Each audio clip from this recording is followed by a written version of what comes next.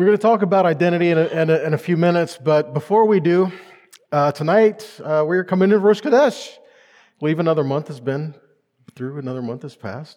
So as we are entering into this time, this is we're entering into the 10th biblical month, the month of Tevet, and as we're getting ready to round out, and can you imagine? Now, I know we're kind of in the midst of Hanukkah and everything right now, but turn around, it'll be Passover. So again, it's just more cycles and seasons that the Father has for us. And don't lose sight of where we're at and where we're going, because we need to pay attention to what the Father is doing in our midst and what He's doing in your heart and what He's doing in the nations as well, because that keeps us focused on our job and our responsibilities. And so as we go through another month and another season, it's easy to just kind of get caught in life as just kind of like, well, another day, another week, another month, and just another thing. But we need to be people to live with intent and with purpose, because you have purpose. And we need to show the Father's heart in that kingdom in everything that we're doing around us. That's what He's called you to do. The Father has restored you and redeemed you so that we can work restoratively and redemptively in the earth. And He's going to use you to do that, okay? So a couple things here. First off, on the Rosh Chodesh, Numbers 10:10 says, on the days of rejoicing and at the designated times and on Rosh Chodesh, you are to sound the trumpets over the burnt offerings, over the sacrifices of your peace offerings. These will be a reminder before your God. I am Adonai, your God. And Psalm 81:3 says, sound the shofar at Rosh Chodesh and at the full moon for the pilgrim feast. We blew the shofars as we were starting off the service tonight. And as the sun goes down too, I expect to hear shofars all over the city. You never know. You never know. Isaiah 66, verses 22 and 23 says, for just as the heavens and the new earth that I am making will continue in my presence, says Adonai, so will your descendants and your name continue. Every month on Rosh Chodesh and every week on Shabbat, everyone living will come to worship in my presence, says Adonai. So, question, when He says everyone living, what do you think He means? Yeah, everyone living. Everyone living. So again, just acknowledging not just the Moedim in Leviticus 23, but acknowledging the seasons, the months, the days, the years. It all works together. And even from month to month, the Father says, we are all to gather and worship before Him as we close out one chapter and entering into another. And we all do it dedicated to Him. Amen? Okay, so let's do, I'm going to do the traditional blessing for the Rosh Chodesh. If we could stand as we bless and pray for the Father to continue to bless. The prayer first in the Hebrew and then in the English reads, Yehi ratzon milfanecha Yahweh Eloheinu ve'Elokei avotenu, shitchodesh aleinu et chachodesh hazeh letova ulevracha, v'titen lanu chaim arochim, chaim shel shalom, chaim shel tova, chaim shel bracha, chaim shel parnasa, chaim shel chalutz atzmot, chaim shoesh bahem beyirat shamayim beyirat chet. חיים של אין בוכים בושה ולחמה, חיים של עושה לכבוד, חיים שתה בנו אהבת תורה ויראת שמיים, חיים שימלא יהוה משאלות לבנו לטובה, Amen. Selah. In the English, may it be your will, Yahweh our God and the God of our forefathers, that you inaugurate this month upon us for goodness and for blessing. May you give us long life, a life of peace, a life of goodness, a life of blessing, a life of sustenance, a life of physical health, a life in which there is fear of heaven and fear of sin, a life in which we will have the love of Torah and the fear of heaven, a life in which our heartfelt requests will be fulfilled for good. Amen. Selah. May the Holy One, blessed is He, renew it upon us and upon all His people, the family of Israel, for life and for peace, for joy and for gladness, for salvation and consolation. And let us say, Amen. You may be seated. So today we're going to talk a little bit about identity, about things that are concealed and things that are revealed. You know, I think one thing it's safe to say is that, we're all in different places of our walk. We're all in different places of what the Father has revealed to us and our understanding of different passages of Scripture and different things that we encounter. But everybody is at different points. Okay, so where are we at along on these lines, And once you get to a certain point, you start to understand you've been renewed. And see, once we're born again, once we're redeemed, we understand the old things have passed away, all things become new, but what's all things? Are you literally something new? Yes, you are. And so we have to learn how to live in this new identity that the Father has given us. See, a lot of times we let the world dictate to us who we're supposed to be, and we let the world shape who they want us to be. I declare to you this: let us not be taking from the fruit of the tree of the knowledge of good and evil. Because even though there's good on it, there's evil on it too. We need to be searching the tree of life. We need to be giving what the Father has taught us in that. Okay? We need to be listening to the heart of Yahweh and saying, what has He revealed to us who we are? And that's how we need to live. Throughout the entirety of Scripture, there are things that are constantly covered over, waiting for the times for them to be revealed. Proverbs 25:2 says, it is the glory of God to conceal a thing, but it's the honor of kings is to search them out. Yahweh has put things in His Word, just kind of covered them over. It's not like it's not there. It's just there are some things there that you're not going to get unless you dig a little bit. You know, there's many reasons why we can look and say why this is done. One of which is because if you're not going to dig for treasure, you're not going to get treasure. Okay? And sometimes there's treasure that is hidden that you have to be willing to dig for. If you're not hungry, you're not going to eat it. Right? It's like this, you know, you can fill yourself up with junk all day long, and then when something that's good and nourishing put in front of you, you're not going to want it because you've had all the junk. Okay? Are you willing to do the good things? Are you willing to search for the good things? Are you willing to dig where the Father has said to dig? Okay? Again, at the right time, Yahweh reveals things to us. The question is, are we going to have the ears to hear it? The eyes to see it, the heart to receive what is being said. And remember, this is what was said in Isaiah as well, right? It says they're seeing, but they don't see. You're hearing, but they don't hear, right? That's not for us, guys. That's not who we want to be. We want to be ones to hear what the Father is saying, to see what He wants us to see, and receive with our open hearts what He is revealing to us.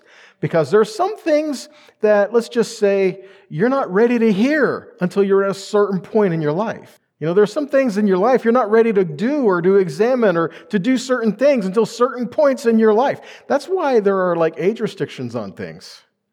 You ever think about that? Like in many places, you don't start driving till when? And even that's debatable. You know, you don't give the 2-year-old the keys to the car. Say, have fun, kid, see you later. No. You know, so there are certain things that you might not be ready for until certain times. In other words, prerequisites. You have to know certain things before you can learn certain other things. Okay? You got to know your ABCs before you can learn to put words together. Right? So it's foundational tools and foundational things. The basis of everything that we're saying today is old things have passed away, all things become new. Once you are in Messiah Yeshua, once you have been redeemed, you are new. No longer who you thought you were. You need to learn who the Father says you are, because that's going to change your life completely. Okay? Now, some things we're going to cover along the way, you're going to be like, how does this fit? And how's this relevant? We'll get there. Okay? One of the things I want to point out is, I think we did it last week. I'm not exactly sure, you know.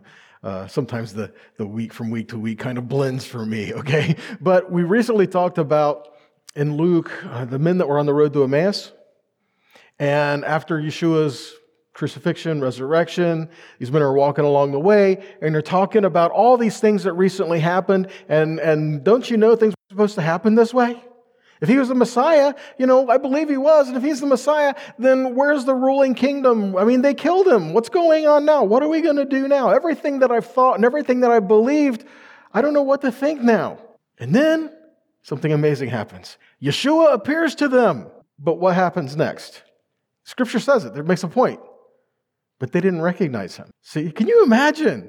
The very one that you're talking about, the very one that gave you life, the very one who rose from the dead, who conquered death, hell, and the grave, is standing right in front of you, and you're talking to Him about who you thought He was supposed to be and what He didn't do. And I'm just thinking, and I mean, if I could just be like looking on, I could just kind of picture Him in the back of His head going, just wait. And so then he starts with the Torah. He starts with Moses and the prophets and reveals who the Messiah is, what the Messiah is to do. Starting with the Torah and the prophets, building the foundation. Well, this is what the Messiah was coming to do, and is going to happen, and this is what happens next. And this is just systematically going through the whole thing. And I can imagine just one point, and these guys are going, and they're like, we got to continue this conversation. Come back and eat with us, man. Let's spend as much time as you want. Crash at the house for a few days. We got to talk, right? They go back, and Yeshua sends, and he blesses, makes the blessing for the bread, breaks the bread. Their eyes were opened, and he disappeared. Can you imagine? Yeah, can you imagine? We saw him. Where did he go? I bet their lives were different from that point on. Because at that point, they were ready to hear what they needed to hear. And those things that were hidden, that were literally standing right in front of them, they got to the point where their hearts burned within them. Their hearts said, we can't take it anymore. You have got to tell us the truth. You have got to tell us more. They were so hungry for what Yahweh was revealing that they couldn't help but see it. Are we the same way? Are we so hungry for what Yahweh is doing in our lives and doing in our midst and what He's doing right in front of us that maybe we don't see, but are we just so, I've just got to see what the Father's doing? Because guess what? When you get to that point, you're going to see it. He's going to reveal it to you, okay? And as we go step by step through that, okay? So let's start with Psalms. Psalms 83, 1 through 4, a song or psalm of Asaph. Keep not silent, O God, hold not your peace, and be not still, O God. For lo, your enemies make a tumult, and they that hate you have lifted up the head. They have taken crafty counsel against your people, and consulted against your, what? Hidden ones. It's interesting that he says your people are your hidden ones. Are they hidden? No, not really, but why would it say that they're hidden? They're hidden ones. It's in the Hebrew. Let's see if I can see this, because it's a little small writing up there for me up there. It's al Zephaniah. Zephaniah. The word is Zephon that's being used there. You may have heard it Zephaniah, and like the name Zephaniah, like the prophet. Zephaniah means Yah has secreted. Zephon means to hide by covering over.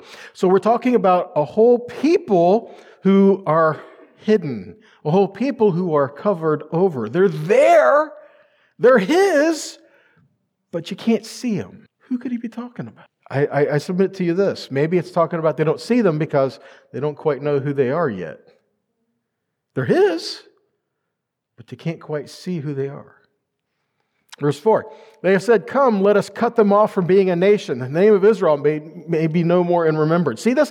The adversaries of Yahweh are seeking to hide the people of Israel from being a nation, and they are hidden in the nation. Now, if you've been around for a while, you kind of know automatically what we're looking at.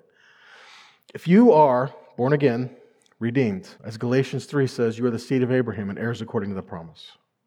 You are brought in to be part of a people and a nation of people called Israel, who is a collective of people from the nations gathered in as one people before Yahweh, a people who are set in a place of covenant before Him.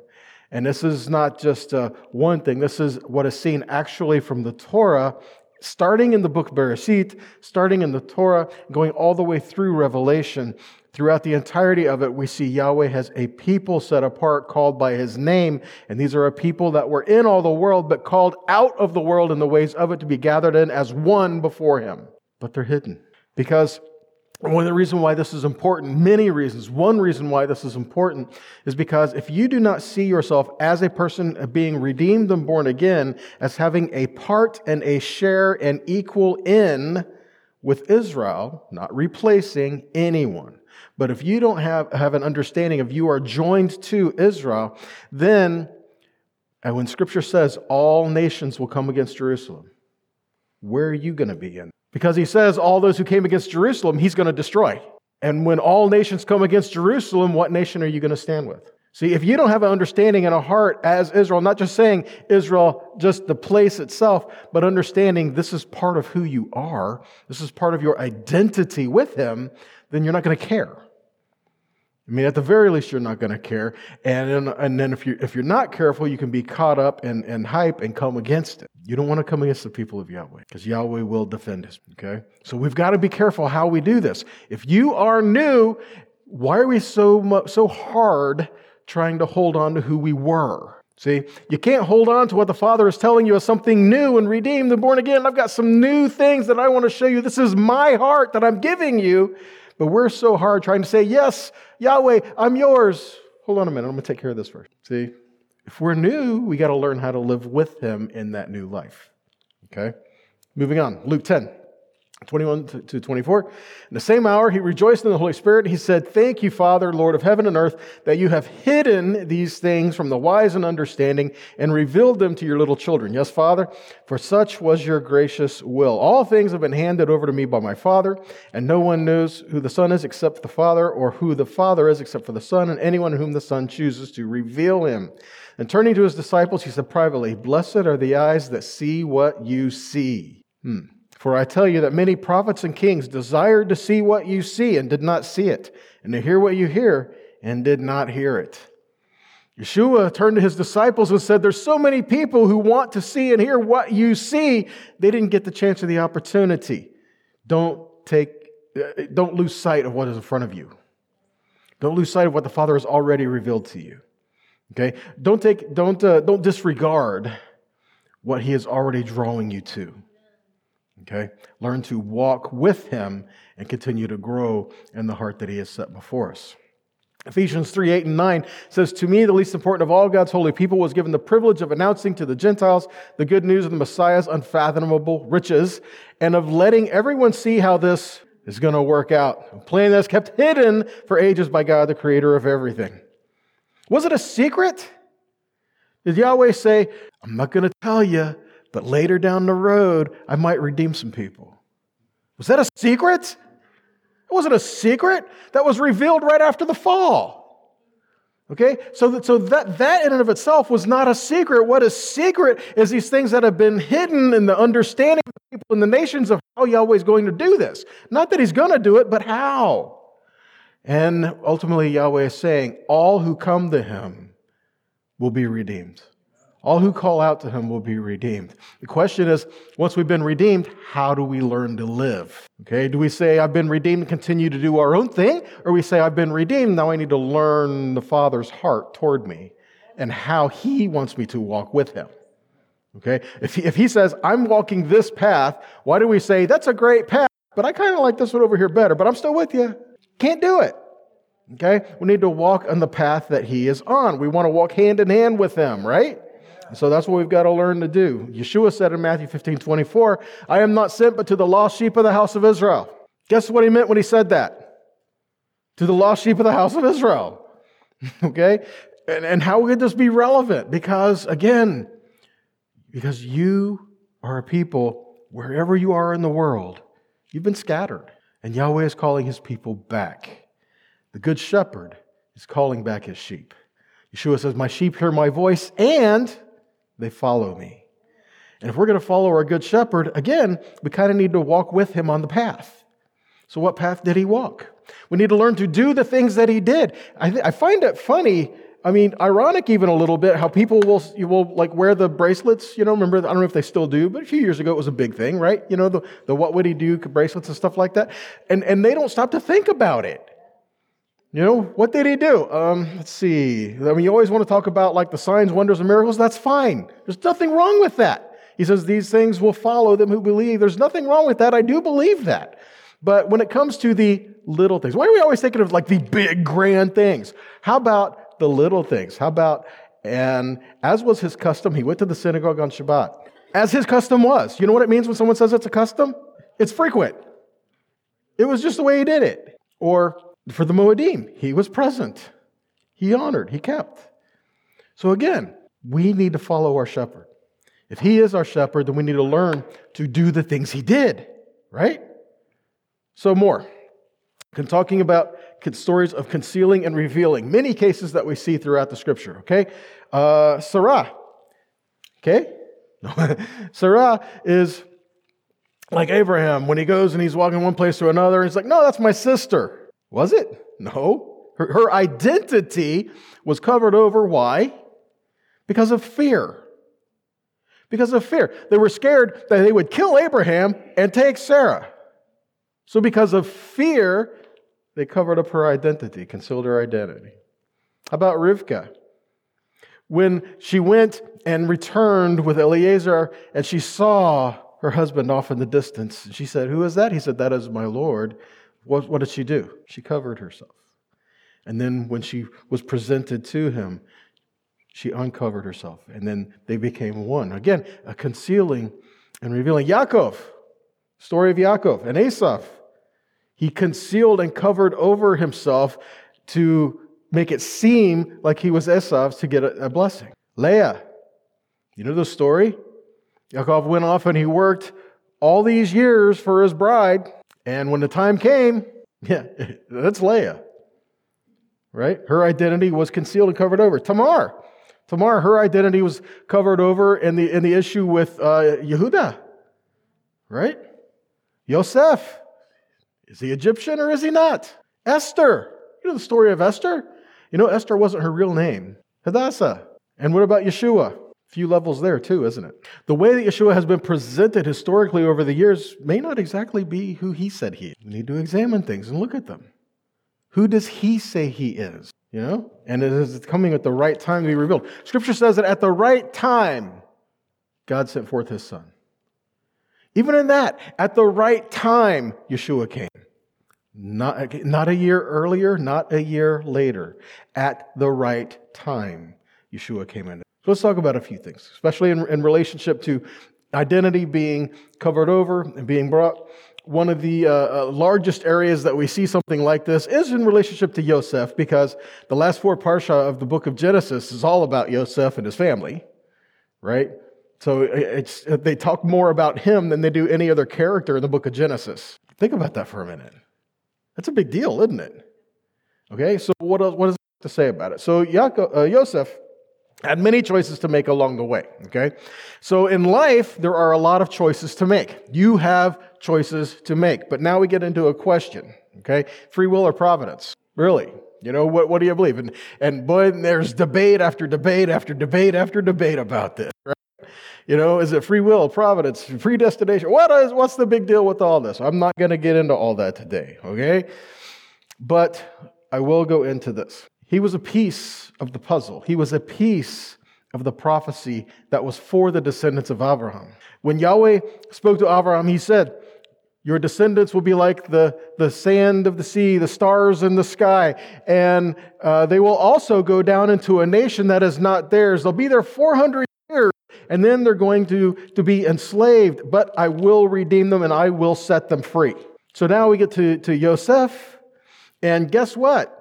Because of Yosef and because of the famine and because of the wisdom that Yahweh gave Yosef, all the world went to Mitzrayim to get bread that gave life. And even Pharaoh, when they would come to Pharaoh, Pharaoh would say, "Hey, go to Joseph, do what he says." Okay? So all of this coming together, Yosef would be the one literally to save the world. And because of what God did there, all Israel ended up in Mitzrayim. And they became a family, they grew, and they became a great mighty people. And then there became a Pharaoh who did not know Yosef. Okay? And then they ended up taking them over and enslaving them.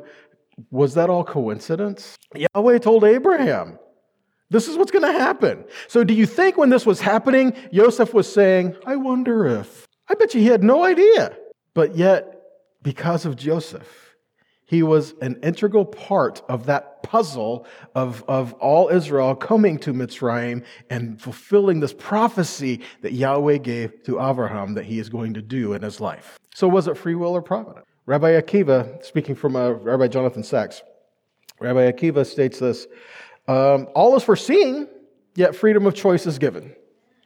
Okay, can these two coincide? Yes, they can. If God knows in advance that we're going to do X, then we're not free to not do it. If, on the other hand, we are genuinely free, then no one can know what we will choose before we choose it. The apparent paradox arises because of the nature of time.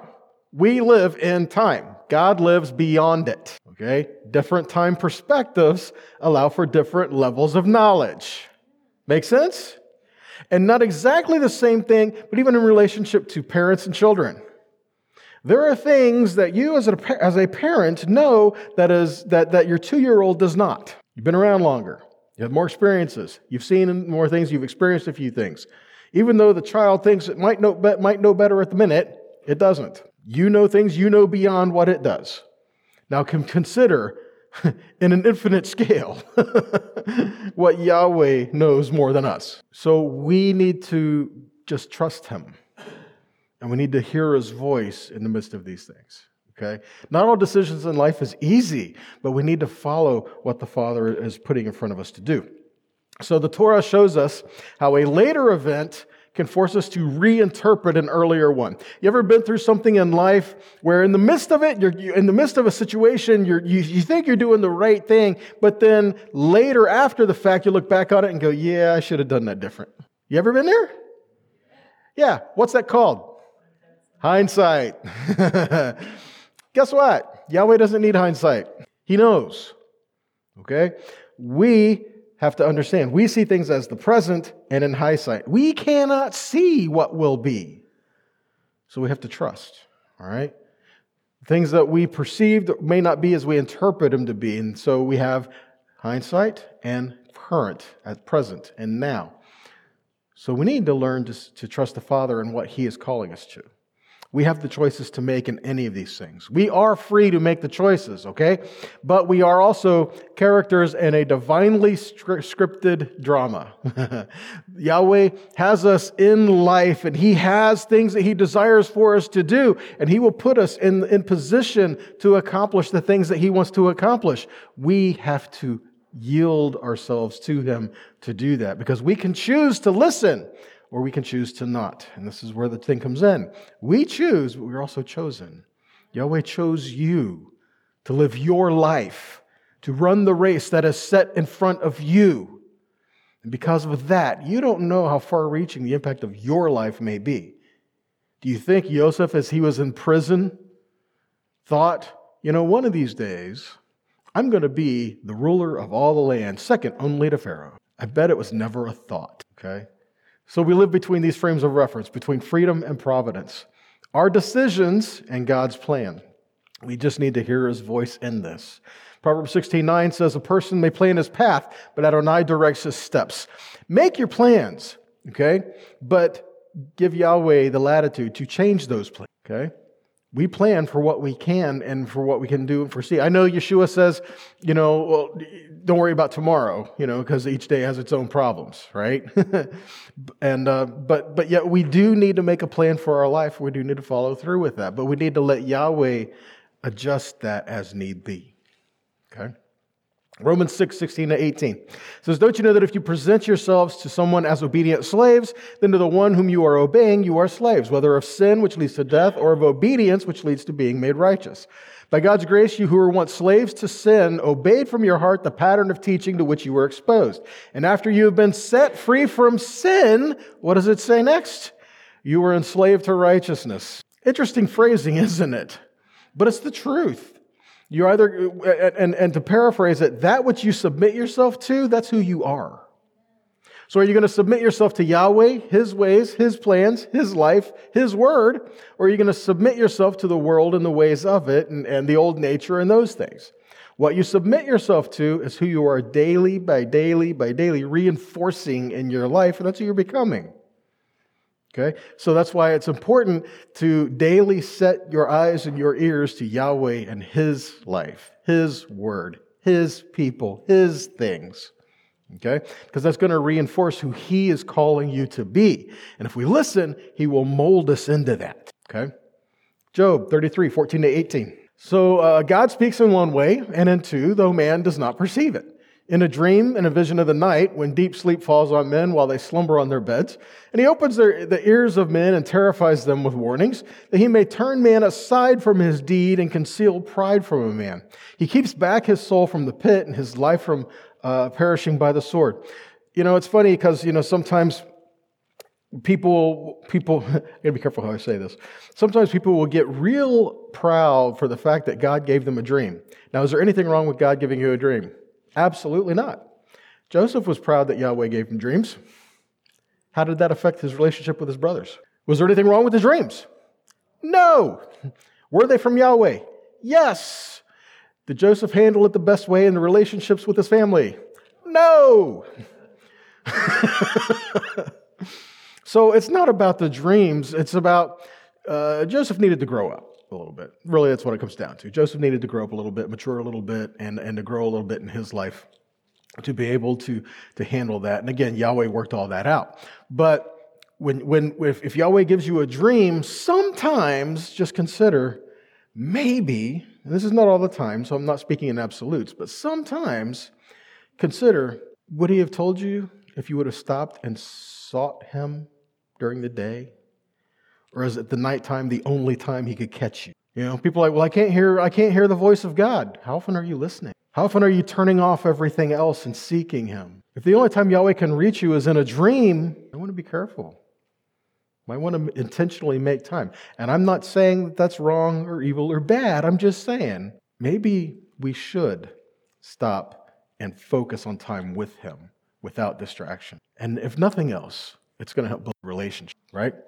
To hear his voice is vital, especially in this day and age, right? So Genesis 41:14. So what happened with Joseph? So Joseph was in the prison. Pharaoh has dreams. So again, were these dreams from God? Yes. Yahweh gave dreams to this pagan, and God used him. Just saying things we need to consider as well. Yahweh can use who he wants, when he wants, how he wants. Don't discount someone or something just because, you know. So Pharaoh has dreams, and he tries to get his wise guys to interpret them. Literally, his wise men literally interpreted as magicians, astrologers. Tries to get them to interpret the dreams. And they couldn't do it. And at this point, the one who's standing next to Pharaoh, the cupbearer, says, well, what do I do here? Because remember, he was reinstated. Joseph told him he was going to be reinstated because he had dreams. And then he gets here before Pharaoh. He says, when you go before Pharaoh, remember me. It's been a couple years now. And now he conveniently remembers. I think this is more along the lines of, no, he remembers now, because now if he withholds that information, he's going to lose his head. Because Pharaoh's looking for someone to interpret the dreams, and this guy's like, I know a guy, do I say anything? I'm going to keep it quiet. No, you better speak up, right? And he does, and he speaks up. So now what happens, and it's really interesting because he says, I know this Hebrew that was down with us in the prison, and he could interpret dreams. And Pharaoh's like, well, go get the guy. So what happens? So they rush off, and they go and they get him, and he was quickly brought before prison. And again, we think about this. He was quickly brought and got out of prison. He was brought right before Pharaoh. Is that exactly what happened? No. He was quickly grabbed, brought out, dunked in some water, changed his clothes, shaved them quickly. Can you imagine being shaved quickly? That's a little scary if you ask me. But here they go, and they get him, and they do all this quickly, and then they get him in front of Pharaoh. Why would they feel the need to do all that? I mean, I understand, clean him up a little bit, okay? But shave him? Get rid of his clothing that would give any resemblance that he may have been Hebrew? They put him before an Egyptian king, and he had to look Egyptian to come before him. And further, if he's going to interpret the dreams, I put it this way: he kind of had to look the part, right? Because if Pharaoh in Pharaoh's court, if he goes before him and they don't respect this guy, they're not going to listen to him. So he had to immediately have the respect once they walked in the room. This guy can interpret dreams, and he walks in the room and he looks like a Hebrew. Beard, be wearing, right? Remember, Scripture says the Egyptians abhorred Hebrews. They didn't like shepherds either, right? Why are they bringing this shepherd in here in front of us, right?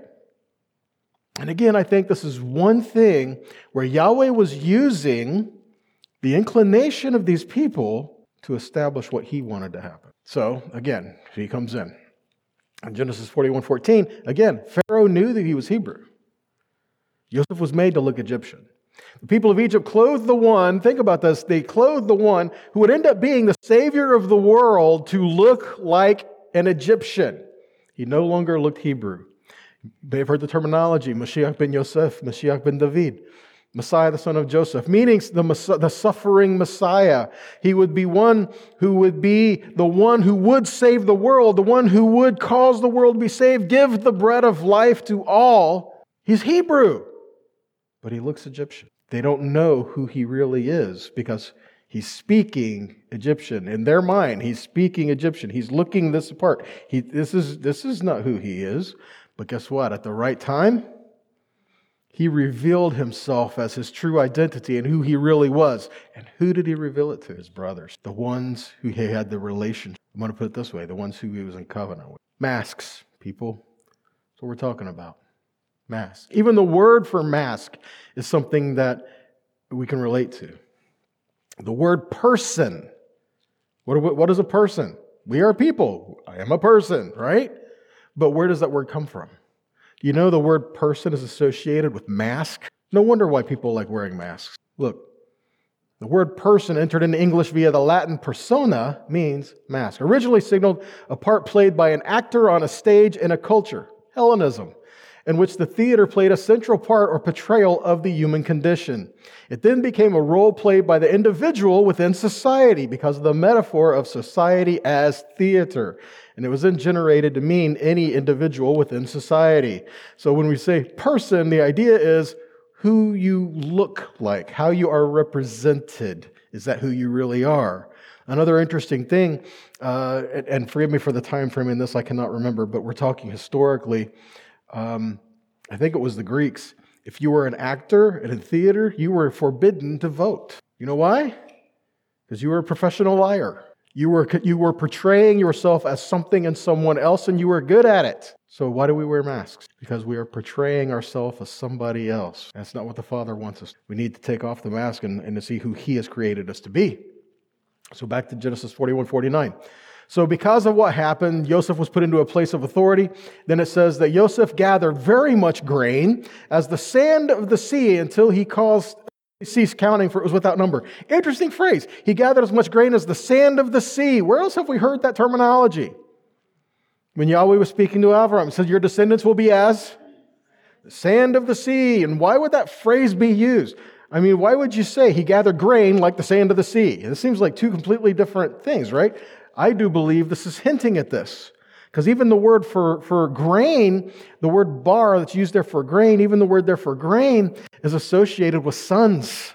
Bar is the Aramaic for son. So he gathered the sons as the sand of the sea. The sons of whom? The sons of Abraham. As Scripture said he would. Again, it's another prophecy of Joseph as a Messiah figure who would gather in from all the world like the sand of the sea. In Hosea 1:10 and 11. Yet the number of the children of Israel shall be as what? The sand of the sea, which cannot be measured nor numbered. And it shall come to pass that in the place where it was said to them, you are not my people, there it will be said unto them, you are the sons of the living God.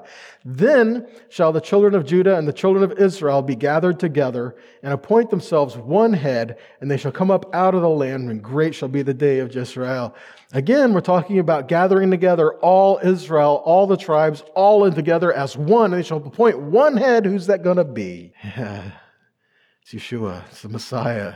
Moshiach ben David. It's who he has said he is. And so again, interesting as well, because the Hosea was writing to the tribes. And so many of the prophets were as well. If you don't have an understanding of Israel being scattered into the nations, then you're really not going to see much prophetically when the prophets are talking about all the tribes coming back and being restored and gathered in as one people. You're not going to really catch that.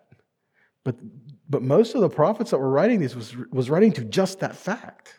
But you're not going to hear much people talking about that. You know why? Because it's not popular. Because it's kind of controversial. Because it doesn't sell. But that's what the Father is calling us to understand. That we as a people are a people with, and we are called to stand with and as a part of that people that He has called out from. Genesis 42:5. So when his brothers come before him, interesting. The sons of Israel came to buy among the others who came, for the famine in the land, it was in the land of Canaan. The famine was very severe, and so they went to the one that would give them life and give them bread and give them hope and give them what they needed. And another interesting thing is this is the very first time in Scripture the phrase sons of Israel is used. And again, if you're looking at the story of Joseph as a Messiah figure, you have a picture of the sons of Israel, all the sons of Israel. He was collecting wheat, the sons of Israel, all coming in to stand before him, and he would give them life. But before they would do that, they would have to swear allegiance to. Because understand, you hear about the story, but there's some things that get overlooked. Okay, and it's not popular, and it's like, oh wow, did he really do that? Yeah, he really did. Because what happened is in the 7 years, how did they collect from the people? Was it voluntary? No. In the 7 years of plenty, they taxed people. I know that's a dirty word, right? But in the 7 years of plenty, they taxed the people. And they gathered it all together, they collected it all up, and they set it all up where it was to be. And then we read in the years of famine, when the time was needed, then they opened up the storehouses. But it's not what we think, because we think they opened up all the storehouses and other people just went and got it, and everything was just so great, right? It's not exactly the way it happened. Because when they opened up all the storehouses, Joseph sold them back the grain. And because of how they did this, they systematically, plot by plot by plot, obtained all the land in Egypt. Because guess what happened? When when all their earnings were gone and they had no money left, but they still needed grain, they still needed bread, they still needed food, they would go to Joseph, and Joseph, like, it's going to cost you this much. I don't have that. What do you got? I got my land. All right, we'll take it. Here's your grain. And they come back, okay, what do you got? Nothing but us. Great, here's some seed, go work the land. So again, because of this, they swore allegiance to Joseph, and he grew Mitzrayim, and he became owner of everything. Okay? And ultimately, step by step, revealing the people that would come to him. All right, so what happens? Scripture says that all nations would end up coming to him. Mitzrayim was a superpower because of this. In Zechariah 8:22 and 23, it says, "So many people and strong nations shall come to seek Yahweh Sabaoth in Jerusalem and to pray before Yahweh. Thus says Yahweh Sabaoth, in those days it shall come to pass that 10 men shall take hold out of the languages of all the nations, even shall take hold of the skirt of him that is a Jew, saying, we will go with you, for we have heard that God is with you." So a couple things here. One, who's the Jew they're grabbing hold of? Why are they grabbing hold of the hem of his garment? Because that's where his what is? Okay, and so they're grabbing hold. Who is this Jew they're grabbing hold of? I believe it's Yeshua. And further, how can you have 10 men representing all nations? The only way to make that fit is the 10 tribes who were scattered in all the nations. Because normally when you talk about nations in the scripture, it's 70, represented by the 70 nations of the world, right? No, here it says 10 in all the nations, all languages will grab hold of one who is a Jew. What's happening here is just where Yeshua said, I have come for the lost sheep of the house of Israel. He's saying that I have come to get all those that are scattered in all the nations who were sown like seeds into all the world, like Deuteronomy says, and that he would call them all back to return. And as Ezekiel says, and all those joined with them to come back together, one people of covenant, to serve one God, have one king and one land, and it's all happening. Genesis 42:7. So Joseph saw his brothers and they recognized him, but he treated them like strangers and spoke roughly to them. "Where do you come from?" he said. And they said, "From the land of Canaan to buy food." And Joseph recognized his brothers, but they did not recognize him. Interesting phrasing there as well. Joseph recognizes his brothers, but his brothers don't recognize Joseph. How about today? Joseph being categorized by the people of Yahweh in all the nations who are still waiting to be gathered together into one. Joseph recognizes her brothers, but the brothers don't recognize Joseph. You still see as different entities. You cannot say, be careful how I say this, because you can't say it. You cannot say there is one God for the Jewish people and one God for the Christians. And then further, how does Yahweh himself define himself as who he is? Remember the whole burning bush incident? Yahweh told Moshe, the God of Abraham, the God of Isaac, the God of Jacob, the God of your fathers. This is who I am, this is my name, and this is how I am to be remembered forever. So if you serve the one true God, you serve the God of Israel. And if that upsets you, consider your heart. Joseph recognizes his brothers. Do his brothers recognize? Micah 2:12 says, "I will surely assemble all of you, O Jacob, and will gather the remnant of Israel, and I will set them together like sheep in a fold, like flock from the pasture, a noisy multitude of men." Ezekiel 28:25 says, "Thus says the Lord God, when I gather the house of Israel from the people among whom they are scattered, and manifest my holiness in them in the sight of the nations, and they shall dwell in their own land that I give to my servant Jacob." Again, it says that they are in the nations, and then I will gather in the sight of all the people of the nation. It's happening, but It's going to happen on a larger scale. So again, Joseph recognized his brothers, but they did not recognize him. Where else do we see something like this happening? Again, if you go with Joseph as a Messiah figure, we are given the example of Yeshua coming to his own, and his own did not recognize him. Of the light of the world coming into the earth, the light of the world, the one who created everyone, came into this earth, and they didn't recognize him. You see in John 1:10 and 12, he was in the world was made by him, the world knew him not. And he came into his own, and his own received him not. But as many as received him, to them gave he the power to become what? Sons of God, even to them that believe on his name. So again, we have the pictures of covering over and revealing. Covering over and revealing. Isaiah 42:16 says, I will bring the blind by a way that they knew not. You may have heard this before. I once was blind, but now I... Yes, that's it, because we didn't understand. We didn't have the eyes to see, ears to hear, heart to see. But yet Yahweh is saying, though you were blind, I will make you see. Because I will open your eyes. And then what Yeshua said he came to do, I came to open the blind eyes. So he says, I will bring the blind by a way that they did not know. And I will lead them in paths that they have not known. And I will make darkness light before them and crooked things straight. And these things I will do to them and not forsake them. Now, the interesting thing here is when you look in the Hebrew, because it says, Veholakti Ivrim bederech lo yada'u. So this word here, Ivrim, is from the word avar, spelled Ein Vav Resh, which means blind. Okay? But yet it's very closely associated etymologically with avar, which means Hebrew. What's the difference? It's Ein Bet Resh. The difference is, what's Vav mean? Vav means and. It's a connector. It's a joining to something. So if we take that Vav and we put the house there, what are we supposed to be joined to be with him? Joined to his house. We're joined with him. And so if we do that, then we are crossed over from death to life. The old things have passed away. All things have become new. We are now something new. We have been redeemed, also called Hebrew. Though you were blind, now you see. How do you see? Because you can now enter his house. So in order for reconciliation between these brothers to occur, what needs to happen? So we have Yosef and his brothers and Yosef. In order for true reconciliation to happen between these two, what needs to happen? Is it just one-sided? No.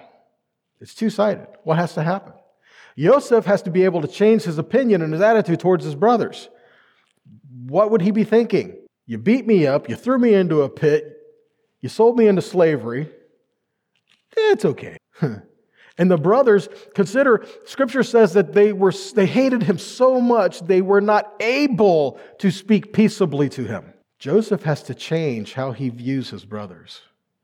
But the brothers also have to change how they view. In other words, they both have to change how they viewed and received. God had to do a work there in all of them. There could be many reasons why Joseph's brothers didn't recognize him. I mean, first off, they didn't know he was in Egypt. They didn't know where he would go, right? They believed he was still a slave. He was sold into slavery. They didn't even know if he was still alive or not. Okay? This man in front of them that they bowed to, there's the dreams, right? This man in front of them that they bowed to was a ruler of the world at this point. He looked Egyptian. He spoke Egyptian. He used an interpreter. He was wearing what an Egyptian would wear. Could they have any idea at all this was Joseph? Nope. But consider this. Many people today are in an identity crisis with who they are in relationship with Yahweh. Even we see this in Joseph and his brothers as well. Because how can our brothers recognize Joseph, even prophetically, if we're not willing to see who we are as Israel? Whether descendant from one of the 12 tribes or grafted in, either way, you are part of a covenant and part of Israel that Yahweh said would stand forever. Romans 8:16 and 17. The Ruach himself bears witness with our spirit that we are the children of God. And if children, heirs. Heirs of God and joint heirs with the Messiah, if indeed we suffer with him, so that we may also be glorified with him. Ephesians 3:6. The mystery is, remember we talked about this as we were starting off, right? This mystery, that was from the beginning. This mystery is the Gentiles, the nations, that's what the word Gentile means, the people in the nations. The nations are joint heirs and fellow members of the same body, co-sharers of the promise in Messiah Yeshua through the good news. Coming to Messiah Yeshua, Ephesians 3:6 is telling us you are a part of a people called Israel, not something completely different from. Romans 11:16 and 17. If the first fruit is holy, so is the whole batch of dough. And if the root is holy, so are the branches. But if some of the branches are broken off, and you being a wild olive were grafted among them, became a partaker of the root of the olive tree with its richness. In other words, you are grafted in. To what? How can you be grafted into something that doesn't exist? How can you be grafted into something that Yahweh said you don't need to be a part of? If you're grafted into a tree, there has to be a tree. So, this is what he's called us into. Ephesians 2:11 through 13 says, therefore remember your former state. Your what? Your former state. It doesn't mean what state you lived in before. It meant who you were before. Before you were redeemed, before you were called out, before you had this covenant relationship with Yahweh, this is your former state. Remember your former state. Gentiles by birth. But then you go on reading, and it says, because you were in the Gentiles, you didn't have a place of covenant and a place of relationship. But in the Messiah, Yeshua, you who were far away from him have now been brought near and grafted in to be a part of the commonwealth of Israel and be joint sharers of the promise. So when you're born again, you're new, you're redeemed. Guess what? You have a new identity, literally, and you're a part of his people that he's called out. In reality, Joseph had a dual identity. Call it dual citizenship if you wanted to, right? Did he renounce being a Hebrew when he was made to look Egyptian? No, he never did. You don't see anywhere where Joseph said, oh, I now cease from disassociating myself from the family of Jacob. Never happened. So he was something, but he was being portrayed as something else. He appeared to be one thing, but in fact he was another. Judah went through exile many times. We see the scripture where Judah would go off into exile, but what would happen? They would return. They would come back. Judah would maintain their identity on who they are in exile. How about the northern kingdom? When the northern tribes went off into exile, did they maintain their identity as who they were? No, they became assimilated. Just like the scripture tells us, don't do it. Scripture says, do not go into the nations, seek after their gods, and to see how they serve their gods and serve me that way. He says, don't do that. But that's what the northern tribes did. Judah, when they went off into exile, went off into these things, they maintained their identity still today. And that's why he says, what did the Jewish people do? They maintained the integrity of the Torah. They kept the Torah for the nation. But now what's our responsibility in that? To learn to walk in it. And now learn to join together. If we say we are one with Yahweh, then we need to learn to be one with our brothers. How about this? The encounter between Joseph and his brothers is the fifth in a series of stories where clothes played a key role. Yaakov, he dressed in Esau's clothes and goat skins. And goat skins. He was a hairy man. Very hairy man. Like a goat. Oh my goodness. Anyway. The coat given to Joseph, which the brothers bring back to their father, stained in the blood, saying a wild animal must have seized them. Tamar, taking off her widow's dress and covering herself with a veil and making herself look as if she were a prostitute when Yehuda would come along. The robe that Joseph left in the hands of Potiphar's wife while escaping her attempt to seduce him. And here where Pharaoh dresses Joseph. What they all have in common is deception. Every single one of them. They cause a situation in which things are not as they seem. 5 stories, the single thought. Things are not necessarily what they look. That's a lesson we can learn, isn't it? You don't judge a book by its cover. Things are not necessarily the way it appears to be. Appearances are deceptive. Appearances can deceive. Remember, persona means mask, right? So they were all talking about garments. What is the Hebrew word for garment? Beged. But the word bagad spelled the same way is also betrayal. So if you're going to judge by only what is seen, you can be betrayed. So you have to be careful. Looks can be deceiving. They're not always what they see. What are we supposed to do with Scripture? Walk by faith, not by sight. Walk by faith. Hear His voice. Yahweh looks at the heart. We need to learn to Shema. Hear Israel. We're not told to look at that, Israel. Because what happens? There's always something shiny. Always something to get our attention. Always something to draw our eyes off of something else. Yahweh says to hear it, because if you hear it with your own ears, you hear, you know. Because you hear, you receive, you do. It's on you. It's your responsibility. And that's what your life and you are living. You ever walk into a situation where things are not necessarily as they seem? That's what we're talking about. Hear, Israel, Shema, hear and do. Appearances and reality are sometimes opposite. True? How about Saul and David? Appearances and reality are sometimes opposites. Okay? Jonathan Sachs puts it this way. Saul looked the part of a king. He was literally, Scripture, head and shoulders above everyone else. But he lacked self-confidence. He allowed the people, or he followed the people rather than leading them. And that ended up being his downfall. Samuel rebuked him with the words, you may be small in your own eyes, but you are the head of the tribes of Israel. He's saying the self-confidence that he needed to lead, he didn't have it. He looked the part of a king. He didn't have the heart of a king. That's who the people wanted as a king. It's not who Yahweh said they should have. Yahweh picked who? David. David looks the opposite of his role.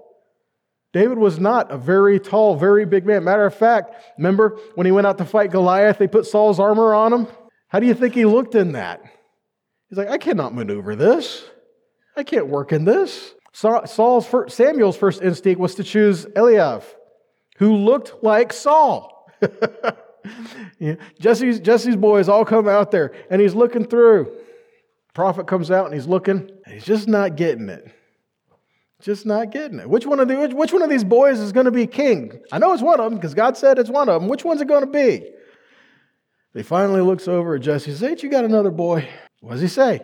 Yeah, there's David, but he's off with the sheep. He's off. You don't want him. He's the runt of the flock. I mean, you don't want him. But who did God choose? God told him, do not consider his appearance or his height, for I have rejected him. The Lord does not look at the things people look at. People look at the outward appearance, but the Lord looks at the heart. He told him, don't look who I tell you to look at.